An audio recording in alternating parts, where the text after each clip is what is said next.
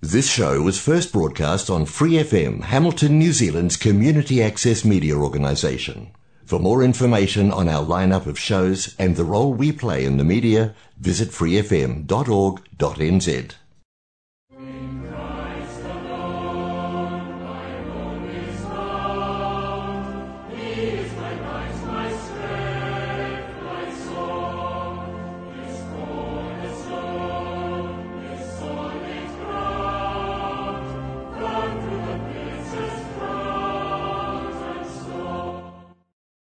This is Peter and Tricia welcoming you today to Great News and God's Views, a half-hour weekly broadcast on Free FM 89.0 independent community media. We can be contacted by email at greatnews376@gmail.com. That is greatnews376@gmail.com. We look forward to hearing from you. Our worship theme today, Christ's love in us tears down walls of hatred and division.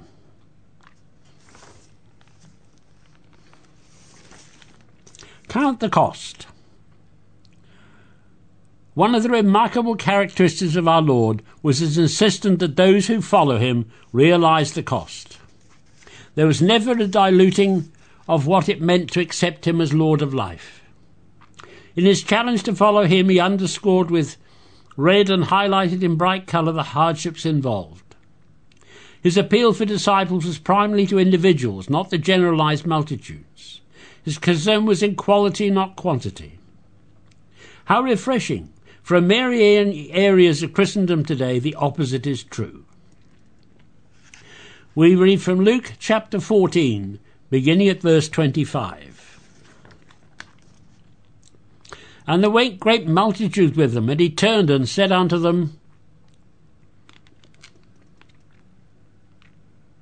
If any man come unto me and hate not his father and mother, and wife and children and brethren and sisters, yea, and his own life also, he cannot be my disciple. The demand. In the text, many multitudes went with him. The word went means to go along with. There were great numbers of people who went going with him.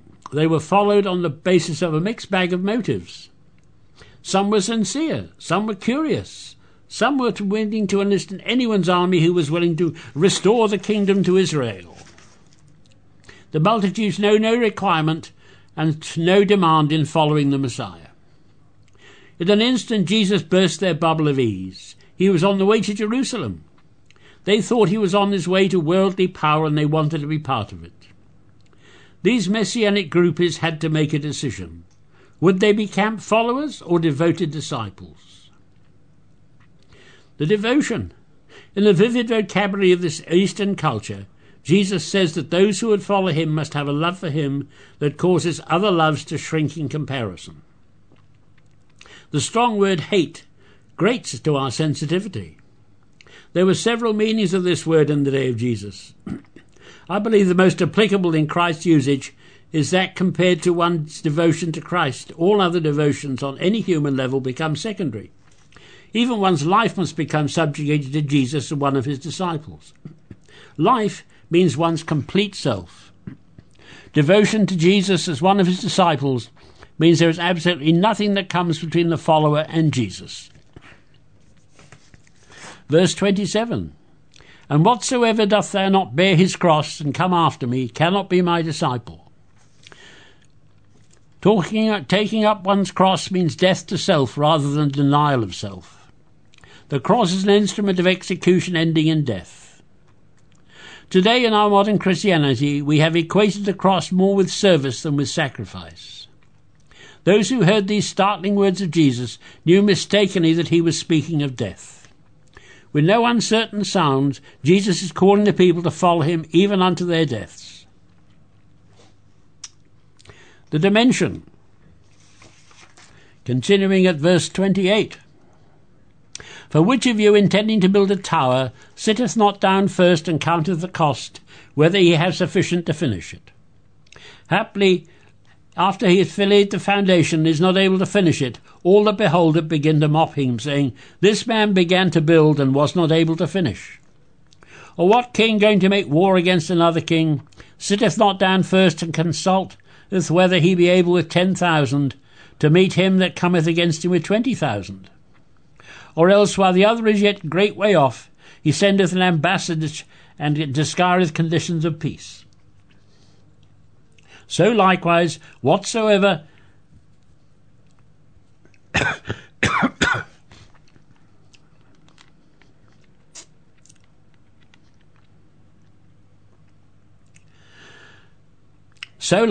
whosoever he be of you that forsaketh not all that he hath, he cannot be my disciple. In defining further what the cost of discipleship is, Jesus used two parables as illustrations. The first is a builder who prepares to build a tower, the second a warrior who prepares to go to battle. In each case, the emphasis is on counting the cost.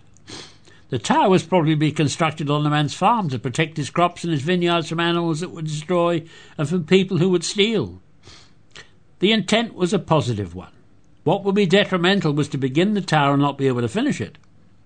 Beginning without adequate finances would cause derision and shame from his neighbours. Such a monument to bad planning would stand as a poor witness to the builder's ability to finish what he'd begun. Jesus is focusing on the end of one's journey with him as well as the beginning. The warrior king wisely counted how many troops he had before going into battle with his enemy. With 10,000 men, how victorious could he be against an army of 20,000 commanded by the enemy? Having counted the cost, he came to the conclusion that the better part of wisdom was not to go to war. He seeks peace without the risk of battle. Jesus' point in the parable was the necessity of counting the cost before enlisting the army. Verse 33 sums up this section with a call to forsake all. Are we willing to give up all that we are and all that we have to serve Christ? His call is for a willingness to surrender everything that would impede one's total commitment to him. Our first music today, O Love That Wilt Not Let Me Go, written by George Matheson, who became blind at 20 years of age in 1862 and went on to become a Scottish minister and hymn writer. Queen Victoria invited him to preach at Balmoral and had one of his sermons published. O Love That Will Not Let Me Go. O love that wilt not let me go, I rest my weary soul in thee. I give thee back the life I owe, that in the ocean depths its glow may reach afar me. O light that followest all my way, I yield my flickering torch to thee. My heart restores its borrowed ray, that in thy sunshine's blazing day may rise fairer be. O joy that seekest me through pain, I cannot close my heart to thee. I trace the rainbow through the rain and feel the promise is not vain, that morn shall tearless be.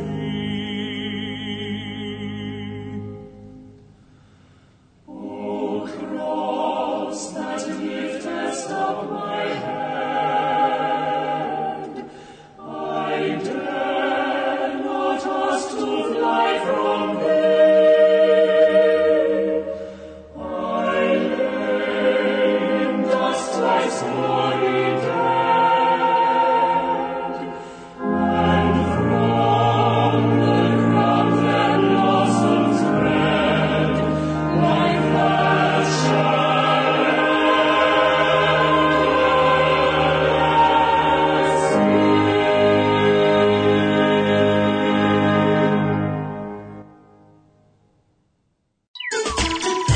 time I hear of Neanderthal man, I can't help but feel sorry for the poor guy. Initially reconstructed to look like some apish brute, it took 44 years before a reanalysis of the fossils revealed that Neanderthal man's anatomy was very similar to yours and mine. Neanderthals buried their dead, which isn't the sort of behaviour you'd expect from an animal. What's more, discovery of ornaments, tools and stone-tipped spears reveal a high level of sophistication. Neanderthals made their own superglue from pitch, and flute-like structures found with their remains suggest they enjoyed music. But what did Neanderthal man really look like? In recent years, researchers have answered this question by using computerized reconstructions, commonly used in forensic science. These studies show that Neanderthal man looked remarkably similar to you and I. If he was dressed in a suit and walked past you in the street, you probably wouldn't notice him.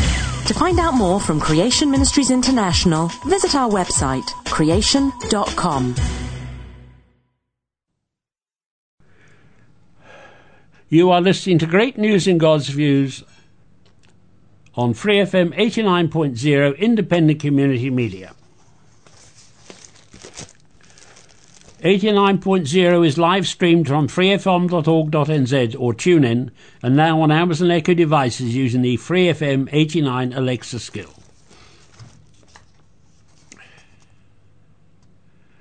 We continue with To God Be the Glory, a hymn by Fanny Crosby with words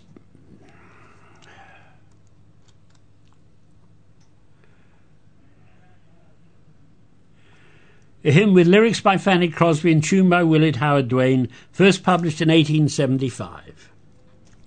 Blinded at 6 weeks of age in 1820, Fanny soon became very good at learning by memorizing everything that she heard. She would memorize scripture and quote it in Sunday school. By the age of 10, she'd memorized the first 4 books in both Testaments. We know that she'd learned everything by having it read to others because this was 15 years before Braille had been invented. Her mother once sympathized with Fanny about her blindness, and she told her mother that if she were offered a sight back that day, she would not accept it. She felt if she had a normal sight that she would probably not have written any of her hymns. She also noted that the first face she would see would be Jesus.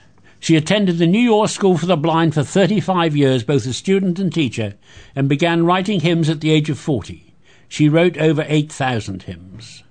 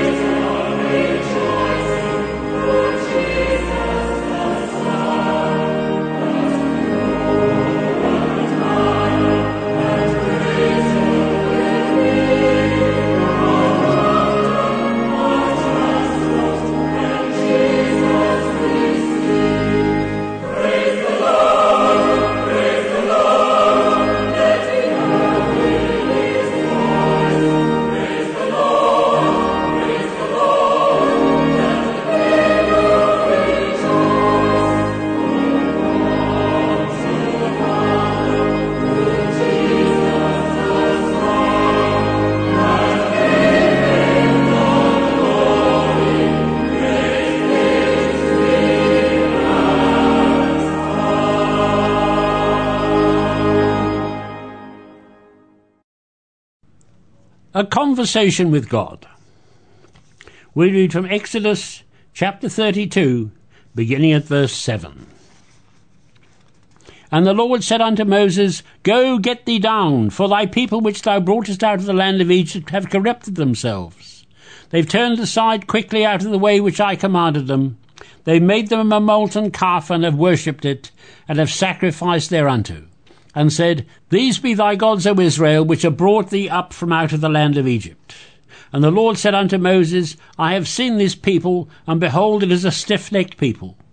Now therefore let me alone, that my wrath may wax hot against them, and I will make of thee a great nation.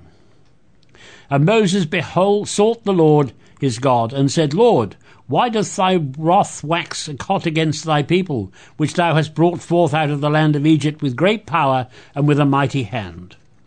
Wherefore should the Egyptians speak and say, For mischief did he bring them out, to slay them in the mountains, and to consume them from the face of the earth? Turn from thy fierce wrath, and repent of this evil against thy people. Remember Abraham, Isaac, and Israel, the servants whom thou swearest by thine own self, and saidst unto them, I will multiply your seed as the stars of heaven, and all this land that I have spoken of will I give unto your seed, and they shall inherit it forever. And the Lord repented of the evil which he thought to do unto his people. This selected text is one of the most unusual and humorous passages in the Bible. We are privileged to hear Moses arguing with God about the fate of the discontented and rebellious Israelites. God tells Moses, Your people have got out of line. I must destroy them. Moses retorts, They aren't his people, but God's people, because it was God who saved them out of Egypt. The people have grown tired of Moses being on the mountain talking with God, and have made for themselves an idol out of gold. Led by Moses' brother Aaron, the people worship the idol and offer sacrifices to it. And Moses finds himself interceding with God on behalf of his people. From this text we gain some valuable insights about the intercession. Intercession's power comes from obedience, and obedience comes from trusting. Obviously, the Israelites' trust in Moses and God had grown very thin. They felt the need to rely on their senses for security. They needed to feel, touch, and see a God. Pathetically, they bowed down to the creation of their own hands. They tried to worship something that had no power. In contrast, Moses is obedient because he does trust. He trusts God's own words, God's own promises, and God's own character enough even to challenge God with what God had said and done.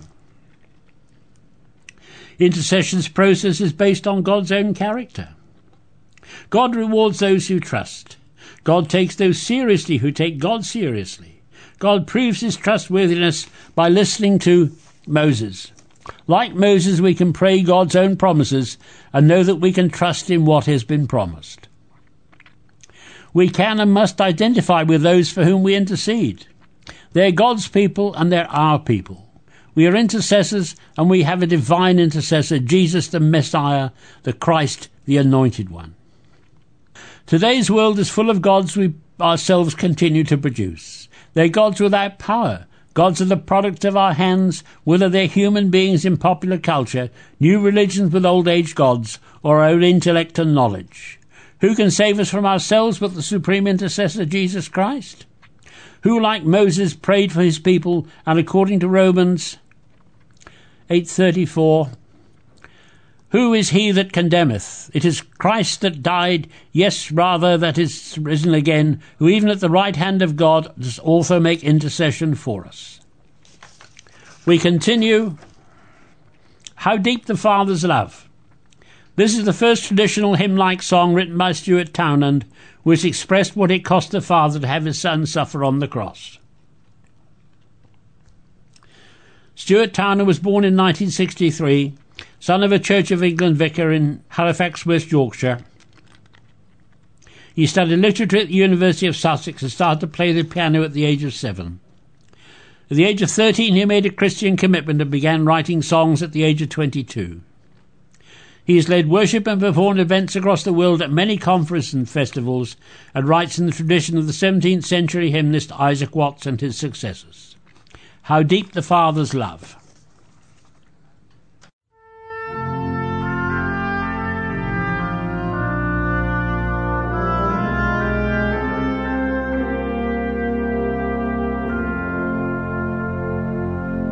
How deep the Father's love for us, how vast beyond all measure, that He should give His only Son to make a wretch His treasure.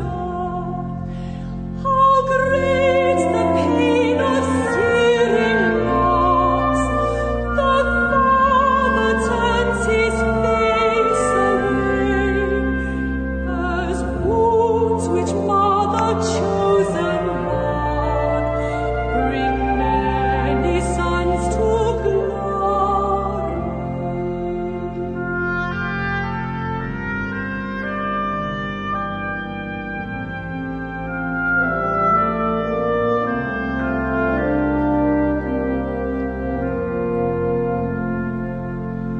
Behold the man upon the cross, my sin upon His shoulders. Ashamed, I hear my mocking voice call out among the sorrows. It was my sin that held Him until it was accomplished. His dying breath has brought me life. I know that it is finished.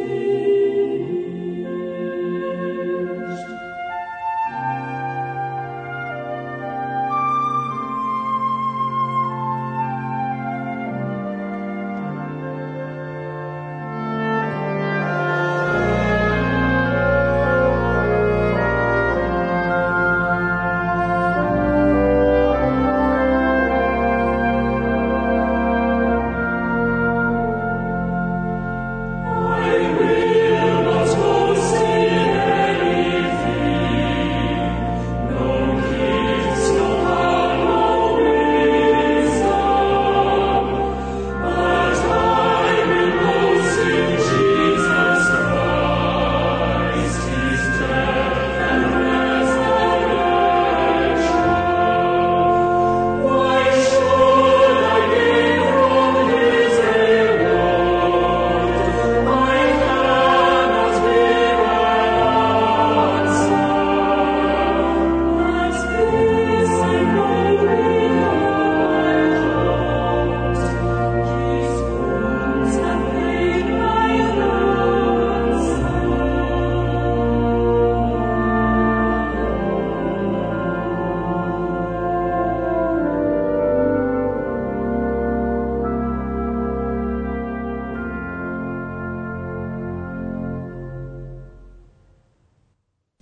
This is Peter and Tricia thanking you for joining us today for Great News and God's Views on Free FM 89.0 Independent Community Media. Our closing music today, He Hideth My Soul.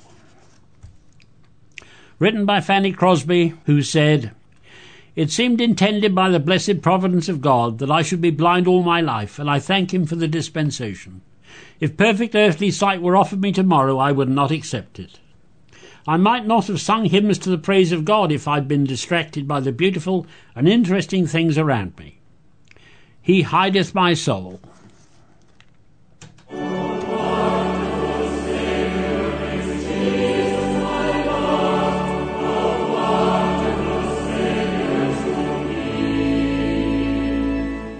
hideth